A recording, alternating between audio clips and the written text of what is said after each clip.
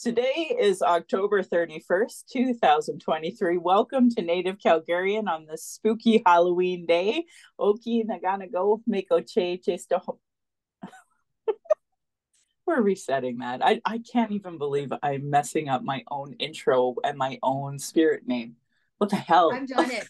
I've done it myself. Again, you're making me feel so much better. So I'm just gonna take this and you did this all for me because I'm a Gemini and I'm all about myself anyway. So thank you. Oh my gosh. You It's feel just so better. funny to me. I just can't even tell you how ridiculous I think. It's not how we would normally start, I think. That's what's going, like it's like, Yeah. oh, like even for me this morning, it would have been a smooth start. So even I was like, called my husband, I'm like, I don't understand how to plug something in that I always know how to plug in, right? So I get it. I get it. Why is everything off? I don't get it. Okay. Today is October 31st, 2023. Welcome to Native Calgarian on this spooky Halloween night. Oki, Naganago, Mekoche, Chestokom Aki, or Dekots Nagotine Siku. My name is Red Thunder Woman. My married English name is Michelle Robinson. I use she and her pronouns, and I do prefer non Indigenous to call me Michelle Robinson. I honor the Blackfoot as the elders and members have been so kind to me on my Red Road journey. Elder Red Crane has taught me how to pronounce my spirit name in Blackfoot, and Leonard Kenny taught me how to pronounce my name in Satu Dene.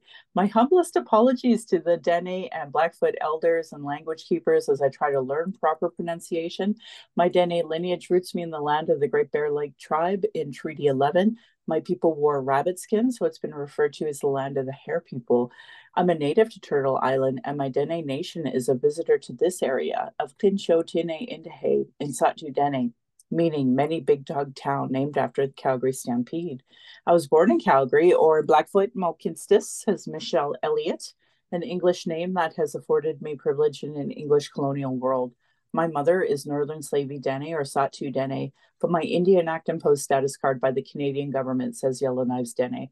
Through my father, I am a daughter of the Mayflower and a daughter of the American Revolution, while having a Canadian Indian Act imposed status card.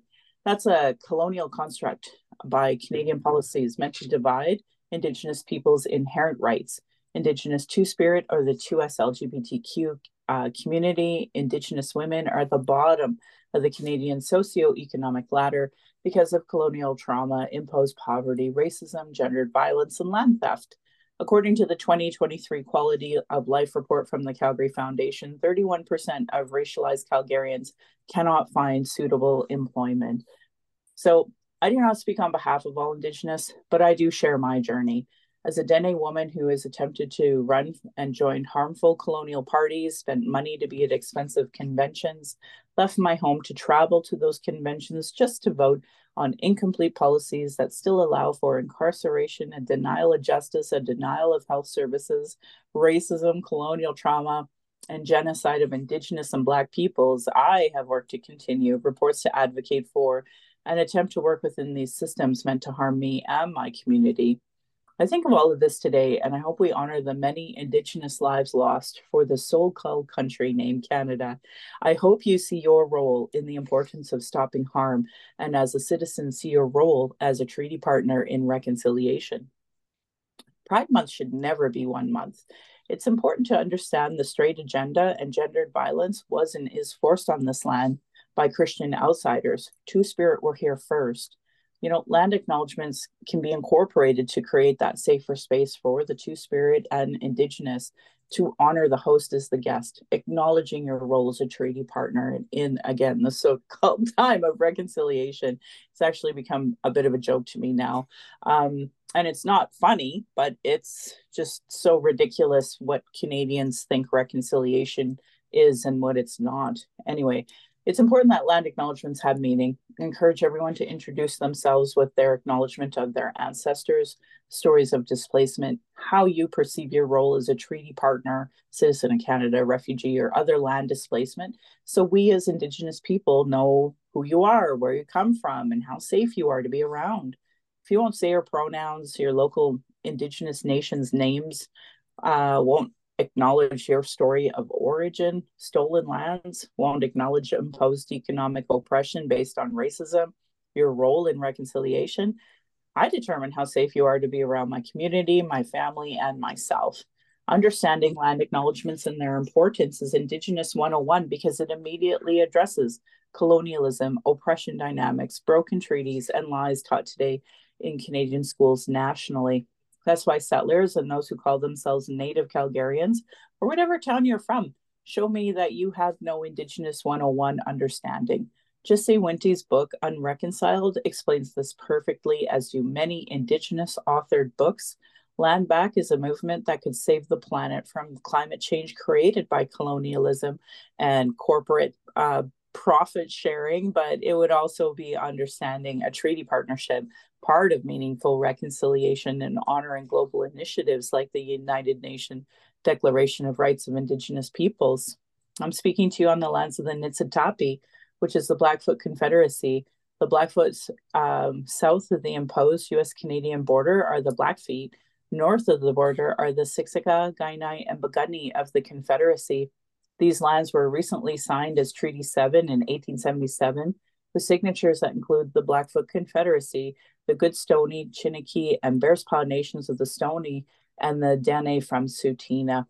I acknowledge all First Nation, Métis, Inuit, status and non-status across the entire Americas as the keepers of these lands. It's the non-Indigenous who are supposed to be treaty partners with the government signing on their behalf who have accountability in this concept of treaty and still don't understand that because it's not taught in Canadian schools nationally.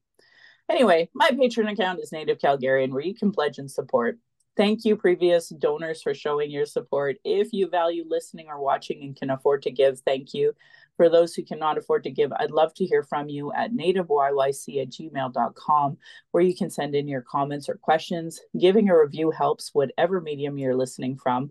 I have a YouTube channel. You can go and subscribe. You go to nativecalgarian.com for the latest podcasts. And there's tons of stuff on social media that I give. And I'm not funded. I have zero funding from any of these government initiatives.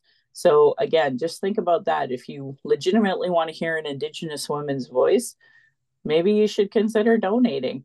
Anyway, I'm really grateful to have a guest with me today, and I will let her introduce herself in her way. Hi, Michelle. Thank you so much for having me on. This is Kiran McKay.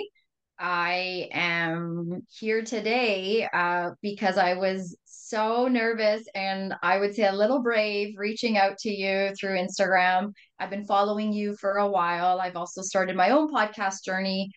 And I really appreciate how you share your voice on the platform that you've created for yourself.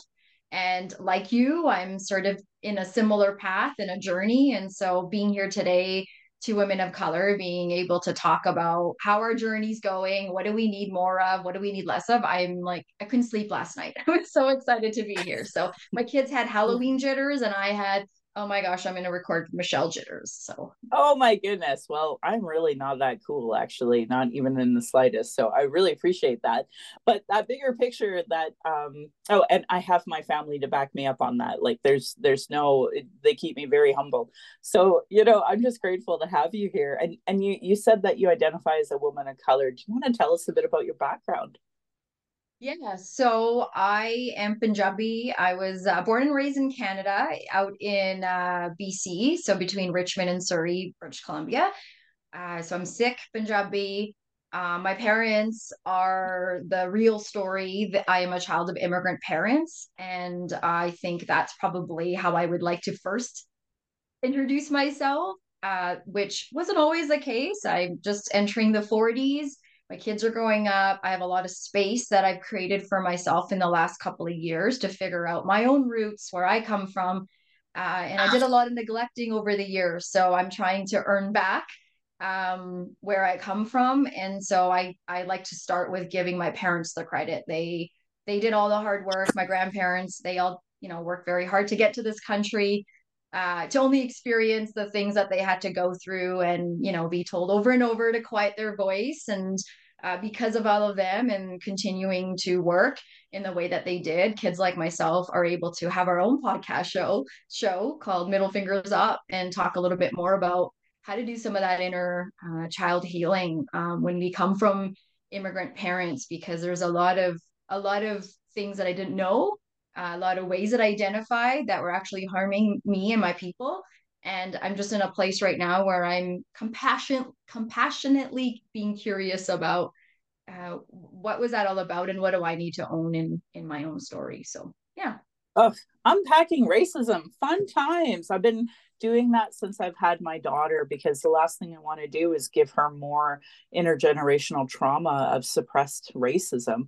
And I'll share with you, my stepmom is from Austria. She was born in Austria, and her family immigrated here. They had originally immigrated to Australia, and her, so I guess my auntie, my step aunt, she's like 10 years difference between my stepmom, and she had some health issue that they went back to Austria to get proper care for, and then they had my stepmom there, and then they came to Canada.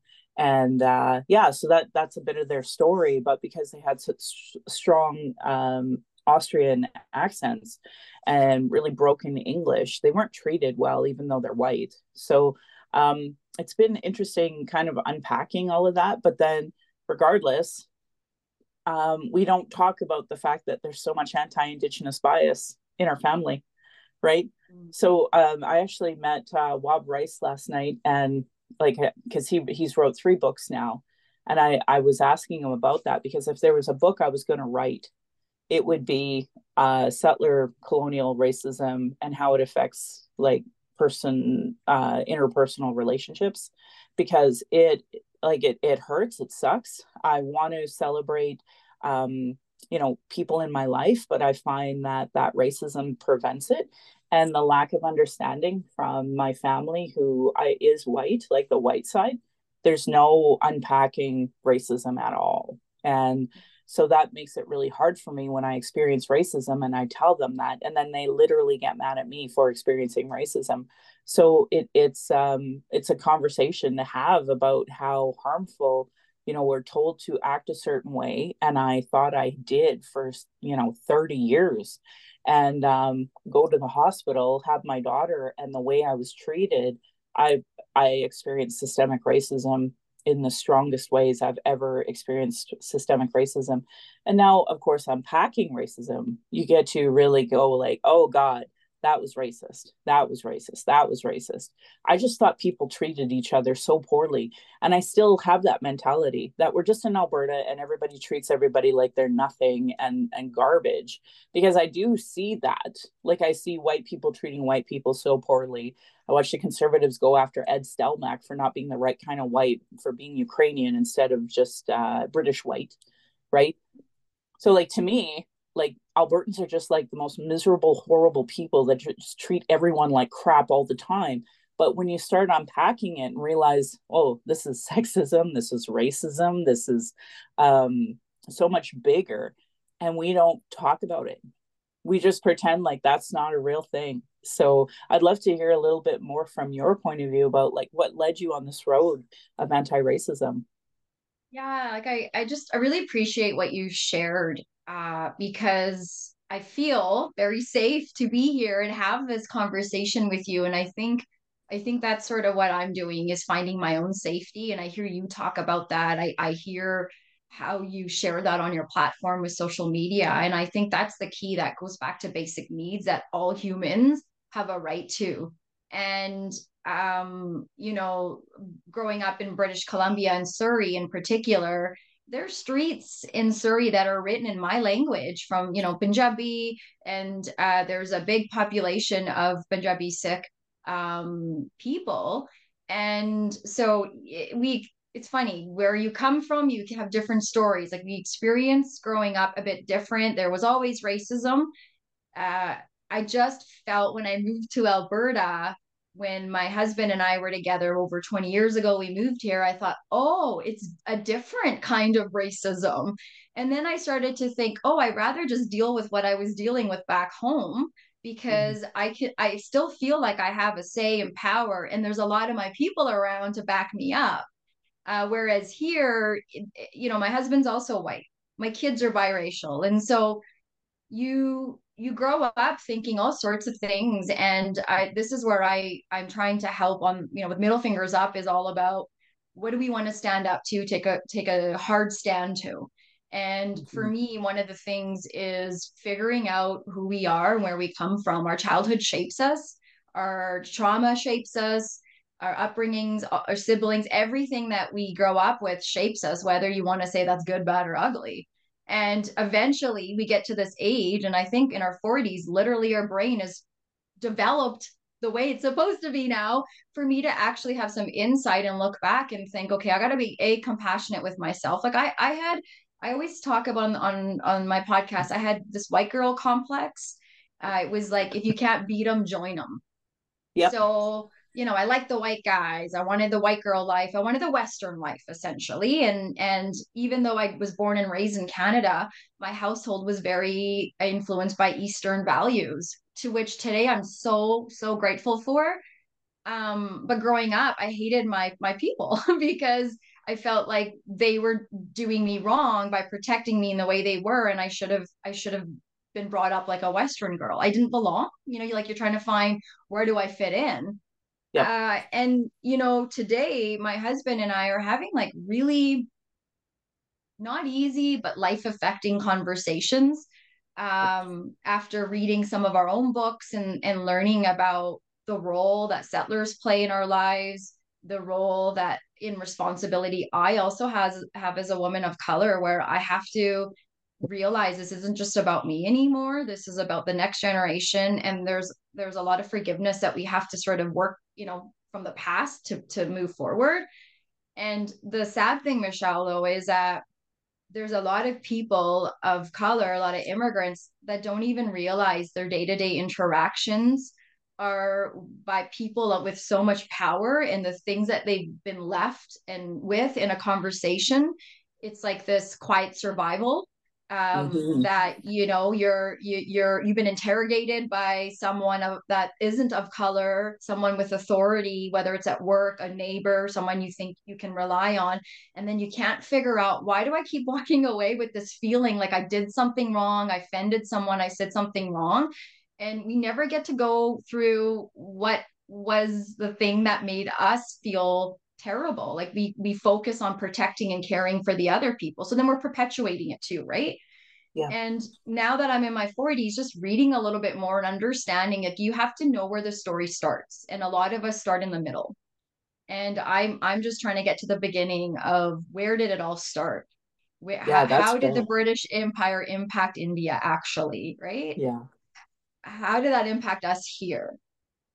And now what's our role? What's our role moving forward? And how do we want to, like, be humans together, but also acknowledge, I'm not okay with quiet survival anymore. And I'm not going to allow myself to do that anymore, where I'm in a conversation with friends and I think, we used to have this funny thing. My colleagues used to say, but you're so pretty. You're just so pretty, Kiran. And I used to be like, yeah, I'm so pretty. Yeah, yeah, I'm so pretty. Like I started to play this role. Yeah. And then you would feel like, I don't really understand what they're saying. So then they would say, you don't really get what we're saying, right? You don't get it. It's just those day-to-day interactions that you are left with feeling like you're nobody. And so now this next journey is about figuring out, no, I am a somebody, but who is that somebody? Yeah. You talked about pretty. I was raised to Western beauty standards as well. So it was interesting to me to hear you say that, because I've been really trying to unpack Western beauty standards and why it is that I don't fit within them, and why I like how to navigate that. And ironically, because I really do advocate for 2S LGBTQ, it really is looking at toxic masculinity. That's really what that movement is about. And I know that's why people hate it so much, because it's like they like the standard quo of toxic men objectifying women, of objectifying people, and you fitting in a very small box of Western beauty standards. And when you are like rejecting that, they're threatened and scared and don't know how to handle that. And I didn't realize that that's what I was placating to as well. So, Yeah. trying to find my own way. I just noticed that I was scratching and I was looking at my tattoos. I was raised, you know, only dirty people have tattoos, only bikers, only criminals have tattoos. And then when I got older and we had some of our Indigenous artists talking about the meaning of Indigenous tattoos and how that they're almost like a trophy that you get, in the sense that once you go through a hurdle, once you understand maybe sundown scars, these are things to be proud of. And we used to showcase them to the new settlers to be like, oh, look at me, I am, a sun dancer, I have all these scars, or I have, look at all my tattoos, this means that I've gone through this many different journeys. And of course, settlers who are so vastly racist and anti-indigenous were like, these savages, look at what they do to themselves. So that Western Christian imposed way of life really outlawed who we were as people, as if we tattooed each other, if we had scars, and now we cover them up and we hide them from settlers because they can't understand, and they have so much anti-indigenous bias, and they still see us as savage, that we can't even have a meaningful conversation there, right, about what this means. So I'm just going to give a shout out to Christy Belcourt. She has a whole book on Indigenous tattoos, which you can find at most libraries. So for folks who are interested in learning more, but if you are non-Indigenous and you take a Indigenous tattoo, we will fucking go after you relentlessly for trying to appropriate our culture. And and I come from, like, you and I are very similar in age. So I remember when people, our toxic men, white men, were all getting tribal tattoos around their arms, and doing that. So like there's a Like lot to really things written unpack in there. Hindi and Japanese and well, Yep. but that's just it. Like, this one of these books that Carrie and I have been audiobooking and reading, and I've been talking about it in some of our episodes. It's by Ruby Hamad. You may have heard of it, White Scars, Brown Tears. And this book is something that I wish all of our immigrant parents can read or have read to, or, I know it comes in different languages too, because it really helps them feel validated, I feel, in the sense of, like you said, where some of these things come from. Like when the settlers came to many of our, third, quote unquote, third world countries, there was always this description of the exotic women. So whether you were black, you were Asian, you were indigenous, you were brown, there was this exotic thing attached to you, and you were meant to be a sexual pleaser. Because you were different, and so you get labeled this. Somebody comes to your home and says you're some sexual woman that you're doing it to us. It's you that's making me want to take you down here and assault you. That's that. When I was reading this book, and my husband and I were like, oh my God, like, on one hand, we call it the red car theory. Soon as you think of or buy a red car, when you're driving around, all you see are red cars. But before you bought the red car, you probably never saw one on the road. You thought, oh yeah, that's why I want a red car. And it's like when you start to take time for yourself and read or have dark conversations, deep conversations, your world is opening in a way that sometimes now all I see are red cars everywhere I go. Or when I'm talking to certain friends and family that love me, I don't know how to say to them every day, all day, that right there, that right there, not helpful, because then I'm the aggressor, then I'm the bad. Like, Kiran, we're just trying to have a conversation with you. One time I had a friend say to me, you're the most beautiful brown girl in the room.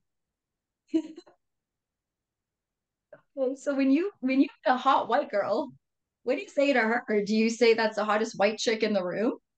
Right. Like, let's just, like, it's so interesting, right? Because you've created a space for me, and now I have to be really thankful for that space you created. And I'm just trying to flip the script for myself. Is I am grateful, but I'm grateful to my family for doing the work they did to bring me here. Yeah. And I will take that gratefulness now that I was giving to the wrong people, and making sure that my family knows, like, I appreciate what they all sacrificed to get us here.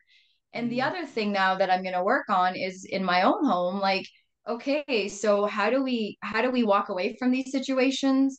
How do we mention these conversations? How do we bring these things up? Because then we start talking about this whole bystander thing, you know? Yep. And I don't know, like maybe you have some strategies for that, but like I have a story if I can share it. Please. Yeah. Okay. Yeah. So two stories. Both of these stories have to do with young people on a school bus and one in a bar with adults. And, the details don't matter. At the end of the day, it's like what we're so afraid of as grown-ups, as adults, as the people before us with protecting the wrong kind of stuff. We are passing this on to the other generations. And I always say this next generation, I have so much hope and faith for because they're doing things in a very different way than I did. So I have a lot of respect for the younger folks. However, my youngest is 9. They're on the school bus. They get into this altercation. Nobody helps, not the school bus driver, probably busy, other kids. I get it, all sorts of things. But I think we're teaching people to stop and look the other way when we get uncomfortable. And the problem is we're looking away at the wrong part of the discomfort. Mm. So I have a beautiful sister who went away on a trip recently with her husband and 2 best friends. They went to Nashville and happened to be a group of people from Abbotsford, BC, as well as Calgary, Alberta. And the Calgary, Alberta people did not make us look good. The guy singles my sister out. She's the only person of color in our group that's there, in her group that's there, and just starts going at her. Like, Calgary's great if you're conservative, if you're right winged. He mentioned other words that my sister right away was like, oh, I don't feel comfortable in this conversation. Nope. So she just said, good for you, and tried to move on. And then he wouldn't let her stop. Then he kept going on and on and on. And then finally my sister said to him, well, I'm family out there and they don't necessarily agree with everything you're saying. And then he started to aggressively yell in her face, I'm not racist. And it escalated. His friend kept coming up to my sister and asking her stereotypical questions like, why do your people always have so much milk and butter? Why do your people, what's with you and your husband? How does this interracial thing work? Only my sister was getting harassed. But the problem, Michelle, that with bystanders, that's what we're talking about, is no one in her party knew what to do. Like, no one in her immediate group did anything. Yeah. And doing nothing is doing something. Well, yeah, it's So that conversation about if you're at a table and one person is an identical Nazi, like then you're at a table filled with Nazis because you should never tolerate a Nazi, right? But now we're talking about the same thing where, to my opinion, he was a Nazi treating that your sister poorly. And then because nobody did anything, it became a table full of Nazis and totally unsafe for your sister. And, that is she the, yeah, go ahead. no, go ahead. I'm working on not interrupting as a podcaster, so I apologize. I'm doing it to you now. So Don't be. I can tell we're bouncing off each other, and I love that. So, and that's the real experience. problem. Yeah, that's the real problem with bystander. It's doing absolutely nothing. And I mean, that is commonplace on the C train. So for example, I wear ribbon skirts a lot, and I have to put my ribbon skirt in my purse and not wear it, because when I do, 9 times out of 10, I'm going to get treated poorly by somebody somewhere. And nobody will do a damn thing. Nobody. I'll tell you a story of, so at the end of every one of my podcasts, I have like tips and tricks on bystander intervention from the American Friends Service Committee. And a lot of folks just like, they don't even read it. So like, especially if you are a person, like everyone should read it. So anyway, from that, I learned, and I'll give you an example. I was on the C train dressed in a beautiful ribbon skirt, and there was a homeless person who visibly indigenous, sleeping on the bench, and some lady who happened to be brown was just And then she took out her phone and she started recording. So I stood in front of her and the recording. And, and I looked over and she was like, why don't you help your people? Really aggressively rude in a room full of people that did absolutely nothing. So, like, everyone was okay with some, bigoted anti-Indigenous racist who happened to be brown taking video of a homeless person who happened to be Indigenous. And I mean, and I stood in front of them and nobody came to my aid. And then she started attacking me with me and my people and all sorts of racial tropes. And I just stood there and continued it and continued it. And I just thought, she may be some right wing person trying to get clicks and views. So I just maintained my composure and you know tried to say things back in the sense that, like, educate her, and she obviously not willing to hear it, willing to continue, and then finally she gets off, or I got off, one or the other. But the point was that, zero people intervened.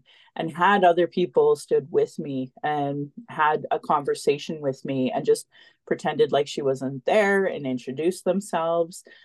Women usually do this to women, where it's like you can run up to a woman and they'll usually be like, oh, hi, Laura, I'm so glad you're here. Give each other a hug, even if they're perfect strangers, because Mike down the corner is treating Laura poorly. And they'll usually, like, women will usually back up women.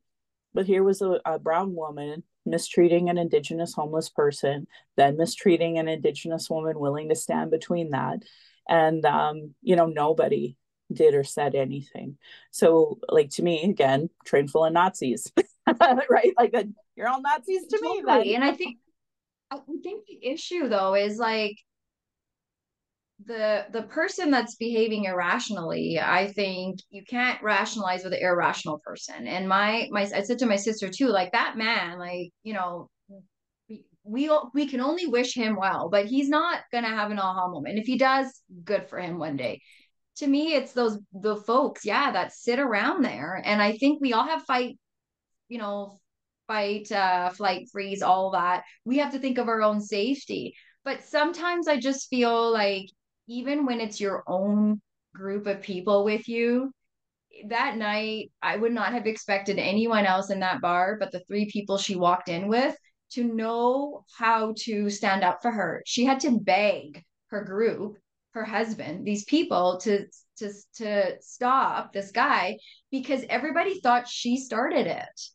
And I think that's sometimes where I struggle is it's it's not that outwardly racist that I care to put so much energy towards because like, you're already hurting as a person.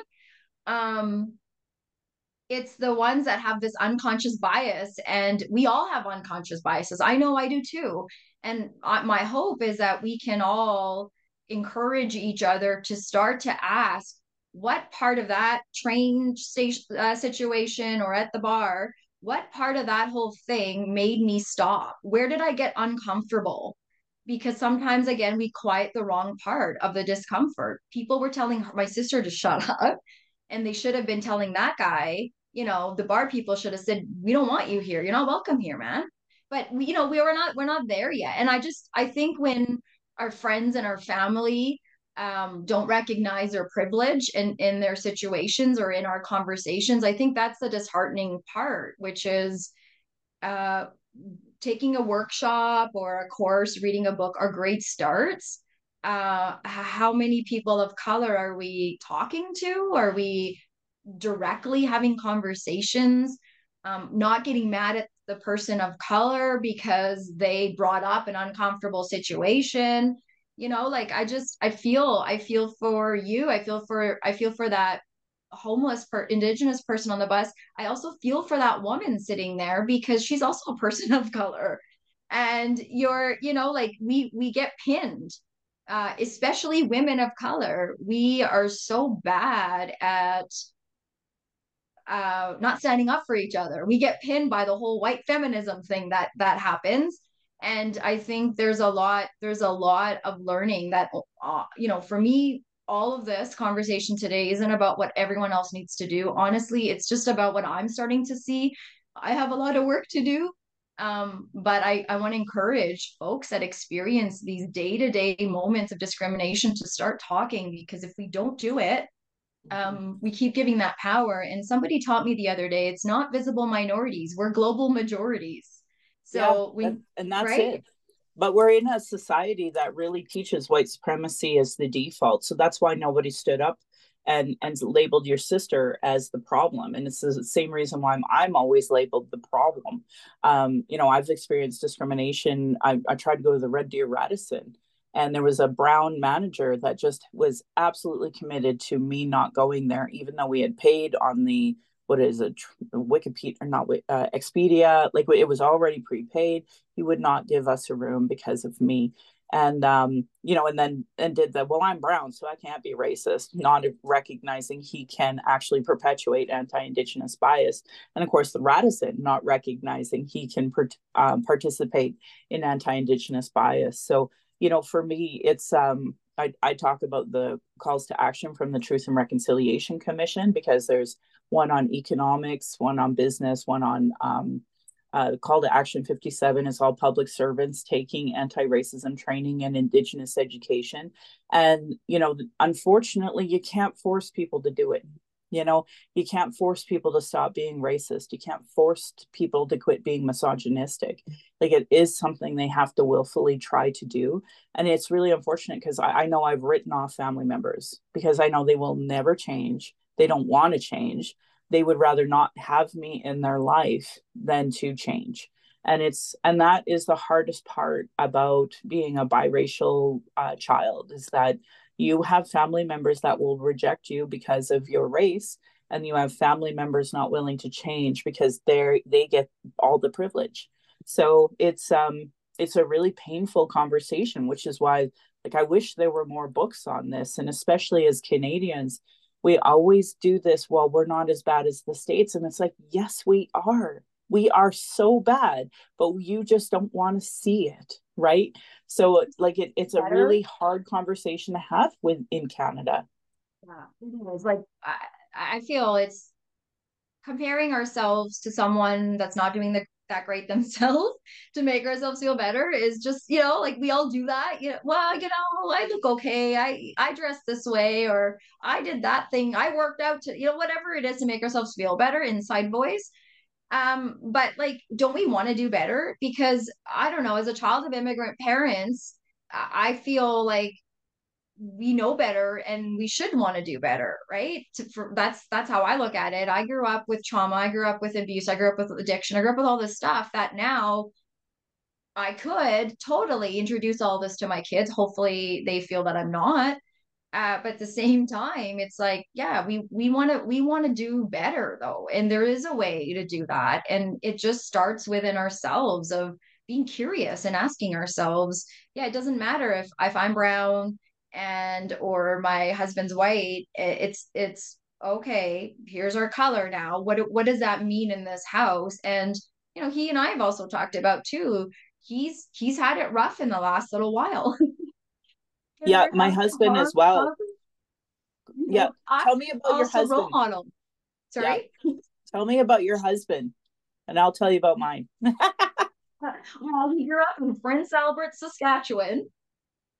So he's a PA boy, and he moved to BC when he was in his early 20s. He went traveling for a few months to New Zealand, and then he thought, oh, I don't want to go back to my home. I think I need to go back to lush greenery. So he picked Vancouver, and we met not too long after that, when I probably about 22 years ago now, and we started dating. We've been together forever. And the lovely thing about him is that he always said he didn't really come from customs and a culture.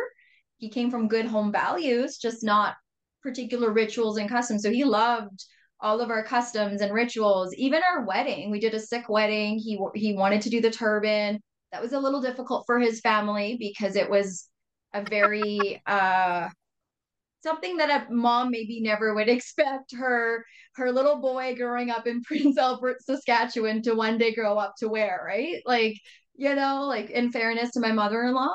But they figured it out. We realize we have a lot more to gain as a family than to be upset.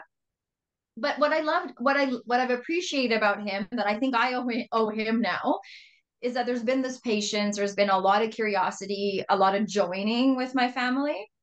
And today he's on this like wild journey as well after Ruby Hamad's book, and us reading. He's like, holy crap, I didn't realize I do these things every day, or I do certain things. And I'm like, me too, man. Me too. And I'm the woman of color in the car right now listening to this book. How do you think I feel? Well, Right. I'm not helping our people. I'm not helping your people. I'm not helping any people either. We got to figure this out. So we've had some really difficult conversations, just like dark conversations about we got to go revisit that situation 20 years ago or 10 years ago, because we want to make sure we're not moving forward with those things. Like, I've grown, he's growing, we're both growing together. And like you said, having biracial kids, from your own experience, like it's great when they're little, but as they get older and start forming their own identities, like my oldest, there has to be this balance between my husband and I. And he's the white guy in the relationship. You know what I mean? Like, so he's Yeah. also recognizing these things, because the boys are also half of him, but they're also half of me. So how do we balance that? So we don't have all the answers. We're not perfect. We're just saying we're figuring it out slowly but surely. And anyone that wants to be part of those conversations, please let us know. If you want to teach us something that you're doing better than us, let us know, right? You know what I mean? Like, it's been a whirlwind of like, oh my gosh. Yeah, no, 100%. No, so my husband and I have been together since I was 16. So it's been a minute. And, you know, what's been interesting is seeing how many people reject me based on my indigeneity, and him being willing to see it now. And he struggles even in a work situation, because in Calgary, Alberta, in the energy industry, we all hate natives. Like, that's just the bottom line. You hate the natives. So Indian residential school denialism has made it very difficult for him when it comes from his manager, and that is rampant in Calgary, Alberta, because, they vote conservative, they hate everybody. It's simple, right? That's the standard, that's what you do. So it's been a real struggle for him, and also seeing that it's only safe for me to cut out family members when, sometimes it's his family, because they're not going to change either, right? And that sucks. Like, it sucks, because I want my daughter to have healthy relationships with extended family, but I also don't want to teach her it's okay for people to put me down based on being Indigenous. It's okay for people to put you down based on your indigeneity. It's okay for people to treat you poorly because of misogyny or homophobia. I'm not going to expose her to that. She's going to get enough of that when she becomes an adult. The last thing, I'm not going to create an unsafe place for her as a child and have to unpack that trauma later, where it's going to be like, why did you allow that to happen? Because I'll tell you, if I could sit down and tell my parents a thing or two, it would be really negative. But at the same time, you can't educate people unwilling. You can't educate people that don't care. You can't educate people that are like, I like racism and I like my settler privilege, and fuck you, stupid native. And worse, they like my mom was in my family, like, this is where the root of all of the anti-Indigenous bias came from.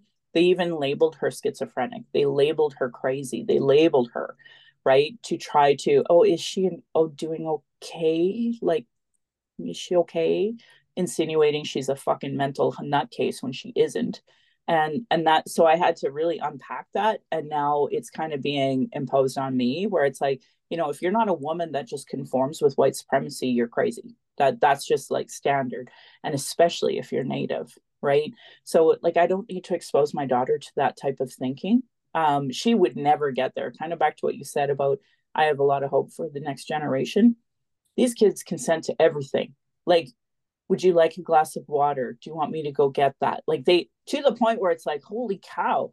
And like, I was at this book reading last night, and people my age, we just hug each other. And I've been trying to get in the habit of consensual hugging, because the younger generations, they just don't want hugs random given to them, right? So you have to consent to that. So like, they're teaching me, frankly, more than I'm teaching them in some ways. I'm just trying to keep them safe until the world swallows them up. And so my hope is, after she's done her education, that we try to find a better place to go. I don't think there is a safe place in the globe, frankly, because You kind of have racial. to bring this safe, you have to bring your safety with you almost, like you have Yep. to figure out what is my safety. And that comes down to what, somebody taught me the other day in an interview that someone taught them that confidence comes from, what do I believe in? And like really taking the time to figure out what are the values and the things that I stand by, what's non-negotiable. And to me, like at the end of the day, you're right. Safety, there's no place is safe, but I can be confident in that I'm going to do the best I can to protect myself. And, the rest is I don't have control over. We used to teach our staff that when I used to work in a not-for-profit mental health facility for like 18 years. I left my job last year, and we would get people at their worst, young people in most crisis situations, some with cognitive deficits. So you'd get violence, and it was part of what we would talk about is we can't guarantee safety anywhere. We have to build that within ourselves. Hopefully there's tools and people around to help us, but we all know like that's not how it works. Phones come out, people look the other way, people yeah, have to think about themselves. So I hear you, but I agree with this younger group. It's like when you talk about consent and all that, great. We have those, we have boys, and so we talk about that with them at home. And it's so funny because culturally growing up, we were taught by our parents, you'd go to a family get together, right? And that's like 100 people, your closest 100 family members at your uncle's house. And some of them were not safe people. Some of them were abusive people. And some of us knew who those people were. But we were taught you have to go in the room and you have to hug everyone, because if you don't, then it's disrespectful and all these old customs and rituals. And you grow up, like I grew up hating hugging. So Right. I appreciate we're in a place now where we're like, oh, can I hug you? Because you're right. You just automatically go to this place. And so I always start an interview with a guest. Usually it's a handshake. And then after having such this intimate moment with them when they're leaving, can I hug you now? And so they're like, oh yeah, totally. It's like, yeah, we need to be asking these sorts of things. So hopefully the next generation will teach us a little more and help us. And I think that's the thing with bystanders. It's like, what do? We got to put the focus on the next generation. Yeah, Anyone from the 100%. past, you want to learn, you want to come along, great. Look, my parents are immigrants, and if they can learn how racism affects them, whether they are the victim or the perpetrator, if they can figure that stuff out and understand what it's like to communicate with humans, I feel like many of us can. I don't like when we say, oh, they're the old generation and they don't know better. And it's like, I hope one day in the next 20 years, when I'm the worst person in the world, someone will have that much, like appreciation for me, because I can be a raging C word. And so hopefully people will let me, you know what I mean? Like, what's the old lady over there that's like the meanest lady? Why don't we just hear her? But Yeah, she's just like 60. So like for the next 30 years, people around her have to like pussyfoot and tiptoe. You know what I mean? Like, so I that's why I hear like the you. younger generation Yeah, me better. too. Well, how do people listen to your podcast? What's the name of your podcast? So middle fingers up. Middle fingers up comes from when I didn't have anyone. I had my two middle fingers to help me stand up. And so you can find us, I think, like you, on all the platforms. We're everywhere, right? You're on Spotify. So am I. We're all there. And on Instagram at MFU Podcast. Instagram's probably, for our generation, I would find the best social media place. I'm learning TikTok. Feel like I sold my soul, like I had to I join the know. other day. You're so good at this with your videos. And now your husband's going to be really mad because he has to edit 6 things I said in one sentence. But you're so good at like just getting your videos out there. I think too much because, like I said to you, my voice is still shaky. I'm still trying to figure out after I post something. Like I just sometimes feel, did I do that right? Did I offend someone? I worry about the wrong thing sometimes, versus no, I have to think about the people that are being impacted if we don't say something, right? Is Yeah. that like is that sort of how you Yep. get yourself out there? Because sometimes you say things and I'm like, Michelle, thank you so much for saying that. I don't know if I could repeat it, but like how do Yeah. you get there? How did you get there? I just like once you start to understand oppression dynamics, like I can't think of a more marginalized group of people right now than queer Muslims trying to speak their truth. And ironically, to me, because I talk about Two Spirit and I talk about Indigenous peoples, like we actually have the exact same struggle of this imposed straight agenda based off of religion and based off of power, blah, blah, blah, blah, blah. And like, yeah, I literally, I don't make anybody happy, right? Like, so the Muslims who are straight are mad at me. The white people who are trying to be in solidarity or like you're racist at, like that they have a different idea of what racism actually is. So, I just try to speak my truth and I make a ton of mistakes. I've used the term crazy throughout this podcast, but I think I did it in a good way to try to talk about how white supremacy uses mental health as a weapon, right? I have to train my ways. So for example, I wouldn't normally use it, but I used it in that context. And what I have to try to do is use terms like wild. Wow, that's wild instead of that's crazy. But I know a lot of folks still use that terminology when it is dehumanizing to folks that have had a label, a mental health label in some capacity. So it's just trying to find the right words. Folks is such a old word, but at the same time, it's non-gendered, right? And like I was, as a Sikh cadet, I was raised, you address everyone as sir and ma'am, everyone. And it took a long time to unprogram that in my head. And I still do it sometimes. So I have to unprogram. And that's what it is. It's unlearning and relearning and using terms that are safe, like folks and wild instead of crazy or he, she, right? That type of thinking. So yeah, I don't know if I do it right. And a lot of people don't like what I got to say. And so I do delete a lot of comments. Like I know most influencers, you're not supposed to do that. But I delete block like just all the time on all my social media platforms. If people are dehumanizing, if they are putting me down because it's like, well, I get enough of people putting me down. I don't need you in my life. So for me, it's quite easy to block people. And like, for example, a lot of people who are from under other marginalized communities, if their mental health and their trauma is so being projected in such a negative way, there is no sense them being on my social media because either I'm triggering them because I do everything I talk about is so triggering to everybody, right? Nobody's not triggered, You're so that's why I have these ridiculous amounts of resources as well. refreshing to hear that because you're right. People are going to be people, and somebody very wise taught me in my earlier years at my job. He was almost at retirement, so he had quite a few years on me, and he was teaching me about ambition, and he was teaching me how to maybe uh and you know what, how to be a better leader, because I was the leader of the staff that I supervised. He was teaching me how to be a better leader. And he said, 6 of us are going to stare at this one painting, and we're all going to walk away with 6 different perceptions. Yeah. And that is one of the very few things in that time of my life that I really took that and held on to that, because it's like opinion is not fact.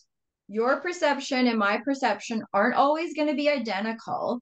So where do we get the tools to build a bridge in between so we can still have the space for you to say, I don't support this, I don't believe in this. I mean, if you don't want to believe in humans, like in general, like whatever that human looks and behaves and identifies as, and that's a different thing. I'm not talking about those extreme people. I'm Sure. just talking about when things are a little new to us and we're like, oh, I didn't know that, like parents that have never parented a child going through child developmental identity issues at 13, but now with all the different pronouns, that's a new thing for some parents. And it might take some a little longer to come along. The hope is that we're being curious and we're figuring out in the best interest with our child. But I know that there's people out there that aren't, it's like shut her down. We're fearful. Let's hide it. We can't change the way things were. And it's okay. It's just a sad, lonely place, I think. And I feel for those people that choose to live their life that way. But like you, there's hope when I get on social media. I also have a choice what I want to follow, what I want to read, what I don't want to do. Yep. And I don't have to love everything you do. Yep. And you don't have to love everything the next person does. But I just want to say, like, I appreciate so much of how you put it out there. And to me, it's like if I'm getting offended or if I'm feeling uncomfortable by something you put out there, then that's a great opportunity to lean in and explore. Like, what does that make me feel uncomfortable? Yep. Is it because she's talking to me and I do those things? Is it because I don't know enough about this? What or whatever option C is, right? So I Yep. think like it's paving the way for many of us to be able to find our platforms, and that's a lovely thing about being a digital creator today. There's lots of different ways to do that, right? I love that. Well, I really can't thank you enough for coming on the show and talking about the world from your point of view, because I want to have more anti-racism conversations like this. So I'm the one who's so grateful that you were willing to take the space and come on my podcast, and vice versa. If this ends up on your podcast, then thank you for having me and having the space, because like these are the conversations I think we need to have more of, because like I really love those race to dinner conversations.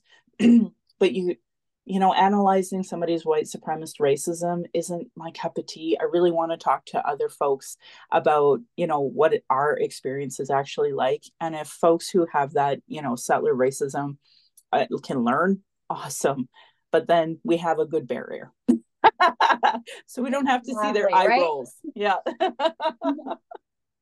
So you made a good point. So I would like your episode, as we talked about, both of us sharing this, because I do think, we always say over at Middle Fingers Up, these conversations are door openers. And some of us are just opening this door. Some folks like you have helped us open the door. So one thing I'd love to do with you before we leave is on our podcast, we do a Middle Fingers Up segment. So I always invite my guests to use it as an opportunity to put what do you want to stand up to? It could be something cute like my husband's editing, or it could be something a little bit more meaningful. Either way. So I'd love for you to do the little segment with us before we wrap up. Yeah. I I give two middle fingers to all of the teachers, all of the school trustees, and all of the education systems, because they are the number one problem. They're also the number one solution, and they are so committed to being racist settlers that our children, your children, my children, other children, are struggling and not graduating high school and not graduating universities because of their disgusting, gross racism. And the worst part is we're supposed to respect them. I think in the last 10 years, I have lost so much respect for the health institution, all doctors and nurses and paramedics who exhibit that racism, police. I was taught to go to them, but when I see what they do to our people, I can't. Um, Education systems, like that, it's bad. And then the actual, QT BIPOC that are in these systems, and how poorly and awful they are treated by people who are like, oh my God, I'm so not racist. I'm so done. Two middle fingers. I'm gonna join you because my brother and sister and I mean, we have to find a way to laugh at some of our growing up, but we all were born and raised in Canada. And every year in elementary school, guess what? Where we started out in the little tiny ESL classroom because someone read our name and thought these guys over here. And we always say, listen, if we didn't learn English well, you could have been honest with us and told us that. But we know that it was all about, yeah, well, these guys over here, and all the little Asian kids, it was the little black kids, and then there was all the brown kids sitting in this little room. And my brother always jokes like, oh, well, we got candy out of it, right? And it's like it's just things, you experience, but you think that's normal. You think, well, that's what they had to do. And then you find yourself, lately I've been finding myself, my kids are, like I said, biracial, and so they look more Indian than they do white. And so both have found themselves in trouble.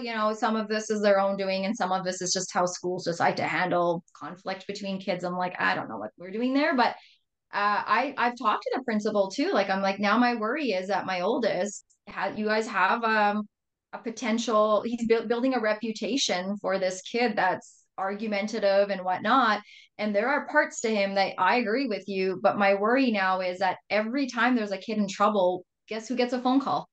I Every do, time. because he happened to be around there. And unfortunately, I've had to talk to him. He's 12, and I've had to say, I can't guarantee this is what's happening, but I can feel something. And you have to understand, when you walk into rooms and when you put yourself in a situation that you're behaving poorly, every single time you're going to be in it, and you're going to be somehow connected to that, or your name's going to come up.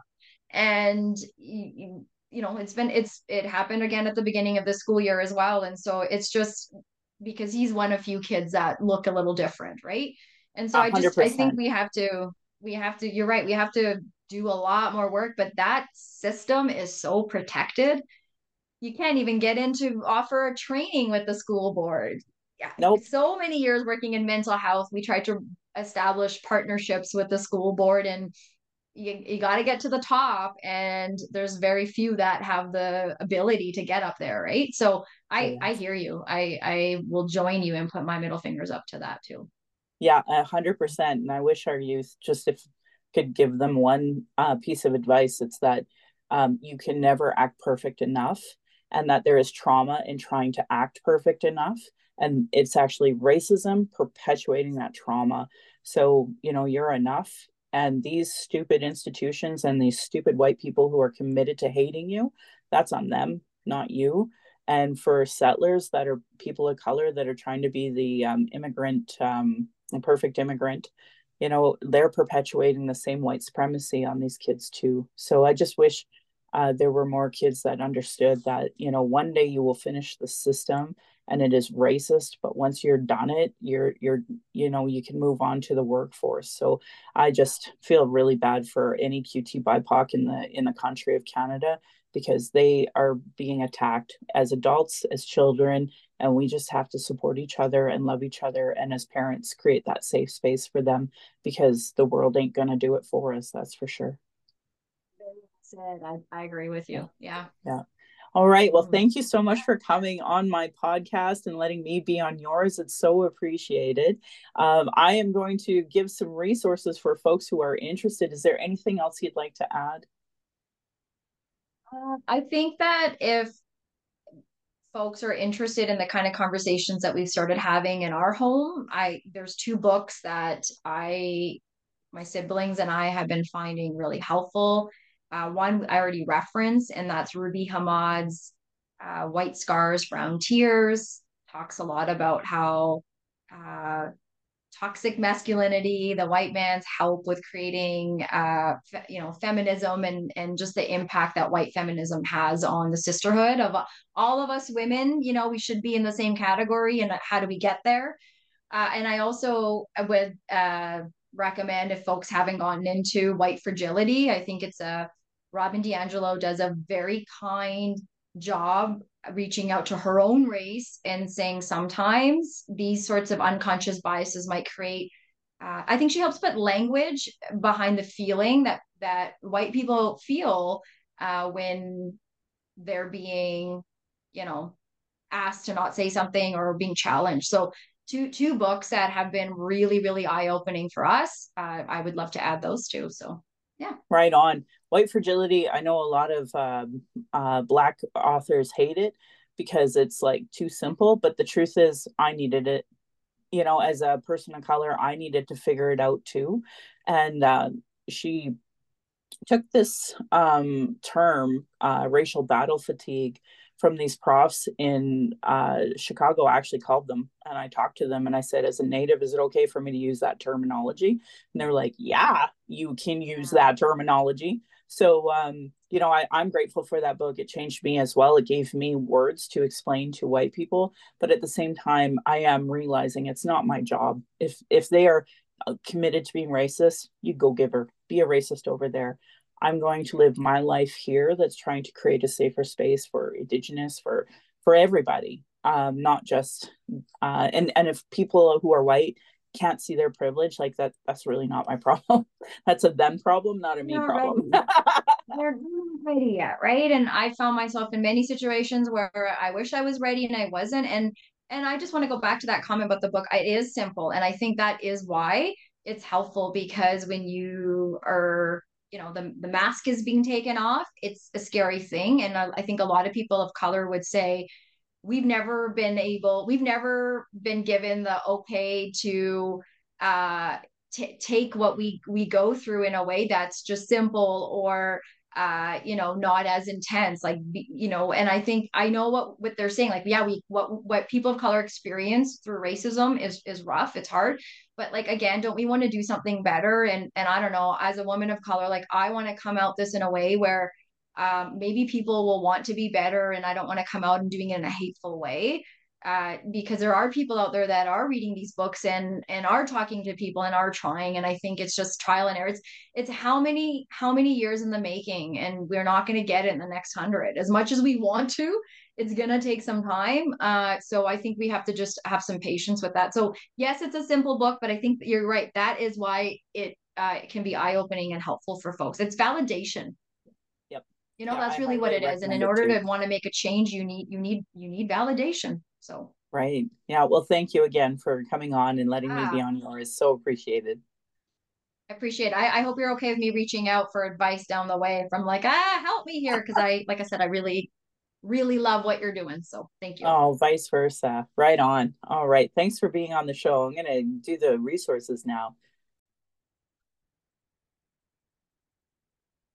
So, just a reminder, here in Calgary, we're going to have the Trans Day of Remembrance on November 19th. Really excited for that. I'm just putting together the book list for 2027 or 2024. But if you are interested, we are doing a report to guide the implementation of the National Action Plan on Violence Against Women and Gendered Violence for both November and December. It's 400 pages, so we'll do the first 200 and then the next 200. January, we're going to be doing Sean Carlton's book. So I might do Making Space for Indigenous Feminism, edited by Joyce Green, that I've been talking about for February. I just haven't figured it out quite yet. The Reconciliation Action Group has been looking for people to help us, and I'm very disappointed with the amount of people that actually sign up and want to do any of the work. We've had people come, learn how to do it, and then leave, and then not use that energy back with us. So it's been really interesting having a group like this trying to do good work. And we're talking actually about doing a protest here at one of these institutions, educational institutions, because of how they've treated one of our Indigenous families. Anyway, I'm proud that this podcast has given solutions and cultural safety training, cultural first aid in all of them, to try to create a safer space for Indigenous, people of color, those with disabilities, and to us LGBTQ to speak. According to the 2023 Quality of Life Report by the Calgary Foundation, 88% of racialized Calgarians feel uncomfortable or out of place because of their religion, ethnicity, skin color, culture, language, accent, gender, or sexual orientation, which is up from 75% a year ago. 84% of racialized Canadians believe that racism exists, with 66% of non-racialized Calgaryans not believing that. Or I guess believing that racism exists. So 34% don't even think that racism exists in Calgary. Anyway, thank you to author Cheryl Ward, Chelsea Branch, and Alicia Fritkin of heretohelp.bc.ca of what is Indigenous cultural safety and why I should care about it. Their work with those cultural action tools help support Indigenous work like that as part of the reconciliation and settler understandings. I'm just lucky enough to repeat and highlight them here. So internalized racism and lateral violence is another form of violence Indigenous and marginalized folks experience by the structure of racism. imposed on these lands. And you're seeing that very clearly right now with Buffy St. Marie. You're seeing Indigenous attacking other Indigenous because, again, we're not focused on internalized racism and lateral violence. We're too busy fighting with each other. So all that energy that's defending or going after Buffy St. Marie, that if that was better utilized, then we might be having better, more constructive conversations. But either or, this was brought on thanks to racism. Had settlers not come here and brought all this awful racism, we wouldn't be in this mess. So if you go to racialequitytools.org, there's a ton of resource files by Donna Bevins, What is Internalized Racism? And give her all your money because she's doing the good work and writing it out for folks like me to go back and reference. Do's and Don'ts for Bystander Intervention by American Friends Service Committee, afsc.org.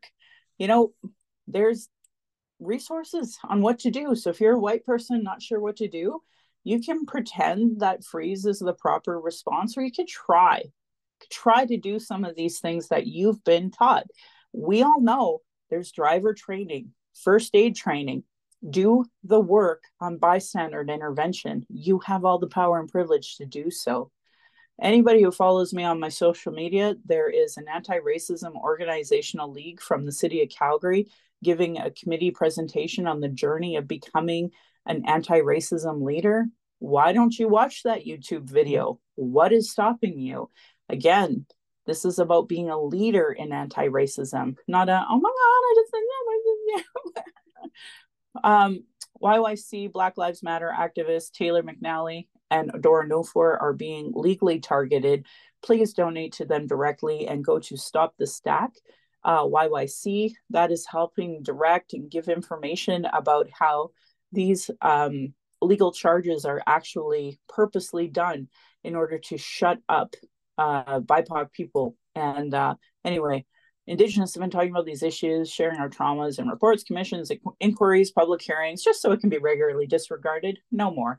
Honor our words, honor the treaties, listen to politicians and their policies and platforms. So here's the thing. If you guys are Canadian, I know what you're doing. You are purposely voting in the Conservatives or voting in another racist so that you can disregard our issues and trauma. So you are perpetuating racism. And I'm just going to change that as part of my script because I know you're doing it on purpose. So you have a choice. Make changes or continue being racist. Vote in racist. That's what you're telling me. I'm seeing the numbers for the Conservative Party who are outright racist. And you're leaning towards that. I don't know what to say, folks. So Gender Equity Plus, violence prevention programs, Indigenous education, uterus health choices, gay straight alliances, human rights from migrants, immigrants, folks with disabilities. Know that your vote to that person or party can directly, will negatively impact equity demanding folks who deserve this. Demand they implement the Truth and Reconciliation Commission calls to action, the recommendations of the Royal Commission on Aboriginal Peoples, the multiple reports from child welfare reform, violence prevention reports, and now 231 calls to justice on the National Inquiry on Missing and Murdered Indigenous Women and Girls. Provincially, we have the 113 pathways to justice. So, we have the Premier's Council on Missing and Murdered Indigenous Women and Girls doing absolutely nothing. Municipally, we have the White Goose Flying Report not doing enough. Denying these reports is a form of abuse called gaslighting. We are experiencing extreme racism in every single institution, society, media, with multiple reports that say the same thing. Demand change. If they don't understand colonialism, racism, privilege, sexism, they have zero business being in a leadership position. Should be understood by everybody, parties, politicians, community organizations, sports clubs. If I can't go to a community association and smudge, y'all being racist towards me. Google articles on how non-Indigenous Canadians can become allies. Stephanie Harp and I had an emergency podcast last December in the hopes that our allies would do more. Anyway, we were encouraging folks then to write and I didn't get any feedback from anyone. So that shows me people listen, but they still don't act. So it is really discouraging to know that. Sign up at aboriginalalert.ca to find out missing people who happen to be Indigenous in your area. You can also download the Missing Children Society of Canada app. Was a wonderful statement from women's homelessness.ca about the urgent action to protect the lives of Indigenous women, girls, Two-Spirit, and gender diverse people experiencing homelessness, being how none of your mayors or councillors know. Clearly, you're not writing them to let them know.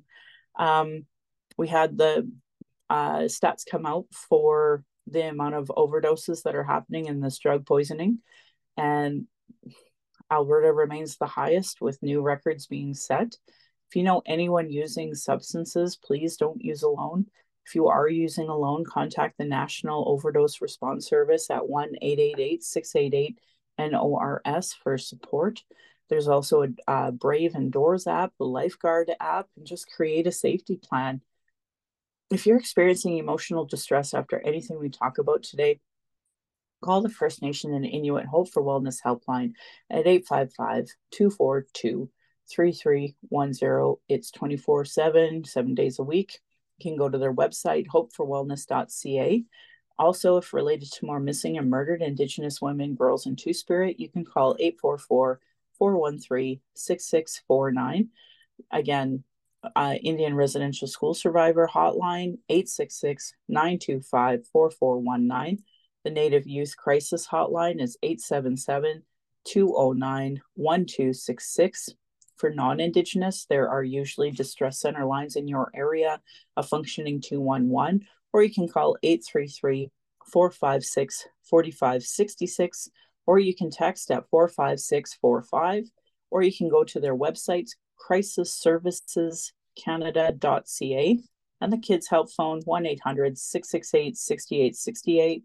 Following our two SLGBTQ crisis supports that are available in most areas across Canada, you can go to lifevoice.ca. You can call the Trans Lifeline at 877-330-6366. Or for youth, thanks to the Trevor Project, 866-844-7386. Violence is my everyday reality. Every Indigenous generation has faced it. This is self-care, how I take my power back. I started this podcast because there is not proper media representation in any capacity out there. Some of the stuff that's still through a CBC or an APTN is still filtered with money from the very people that are still oppressing us. So I started this in the hopes that I would just speak freely without interruption, tone police, leadership shaming, gaslighting, statements and questions by people who don't care. People who don't understand, like, we are constantly surveilled as Indigenous people, in every aspect of every institution, our protests, our vigils, our rights. I and many others share info on microaggressions daily, so it's just unacceptable. Learn about being trauma informed. Like, I was talking to a friend of mine, and they were really upset about the way a certain person was attacking me, and I just said, but that's coming from a place of trauma. Like, I'm not mad at them. I'll never be mad at them. And it's important if people don't understand what being in trauma informed is. Anyway, folks like me are dealing with internalized racism, gatekeeping, folks that survive off of the status quo, folks who are so in their trauma, they stop people from doing the good work and deplete personal resources. Internal and external racism is an everyday reality for me, Indigenous people, Black people, folks with disabilities, QT BIPOC in general, and more. Masi Cho to my ancestors. I'm even lucky enough to be here. Thanks to my granny, my mom, is what strength looks like through your examples. I want to thank my dad for teaching me to be strong and blunt. My stepmom for showing me what a proud culture is. I want to say thank you to my husband for producing and editing the show, on top of being my husband, childhood friend, father of our child, and support down my journey of the Red Road. He has witnessed decades of racism and sexism. And to our child, we are so honored, and we get to daily learn from you We are honored you chose us. You give me daily accountability to be a better and stronger person. I hope my family, my daughter, will be proud in the future of us trying to discuss these present day issues. My Patreon account is Native Calgarian, where you can pledge and support. Thank you, previous donors, for showing your support. If you value listening or watching and can afford to give, thank you. For those who cannot afford to give, I'd love to hear from you at nativeyyc@gmail.com. I also have a YouTube channel that you can go and subscribe. And I just want to end by giving side eye to those Calgary rabbits. You're lucky I'm not Tradish. And my beautiful cousin would reply, or you'd be in my dish. Thank you, folks, for listening.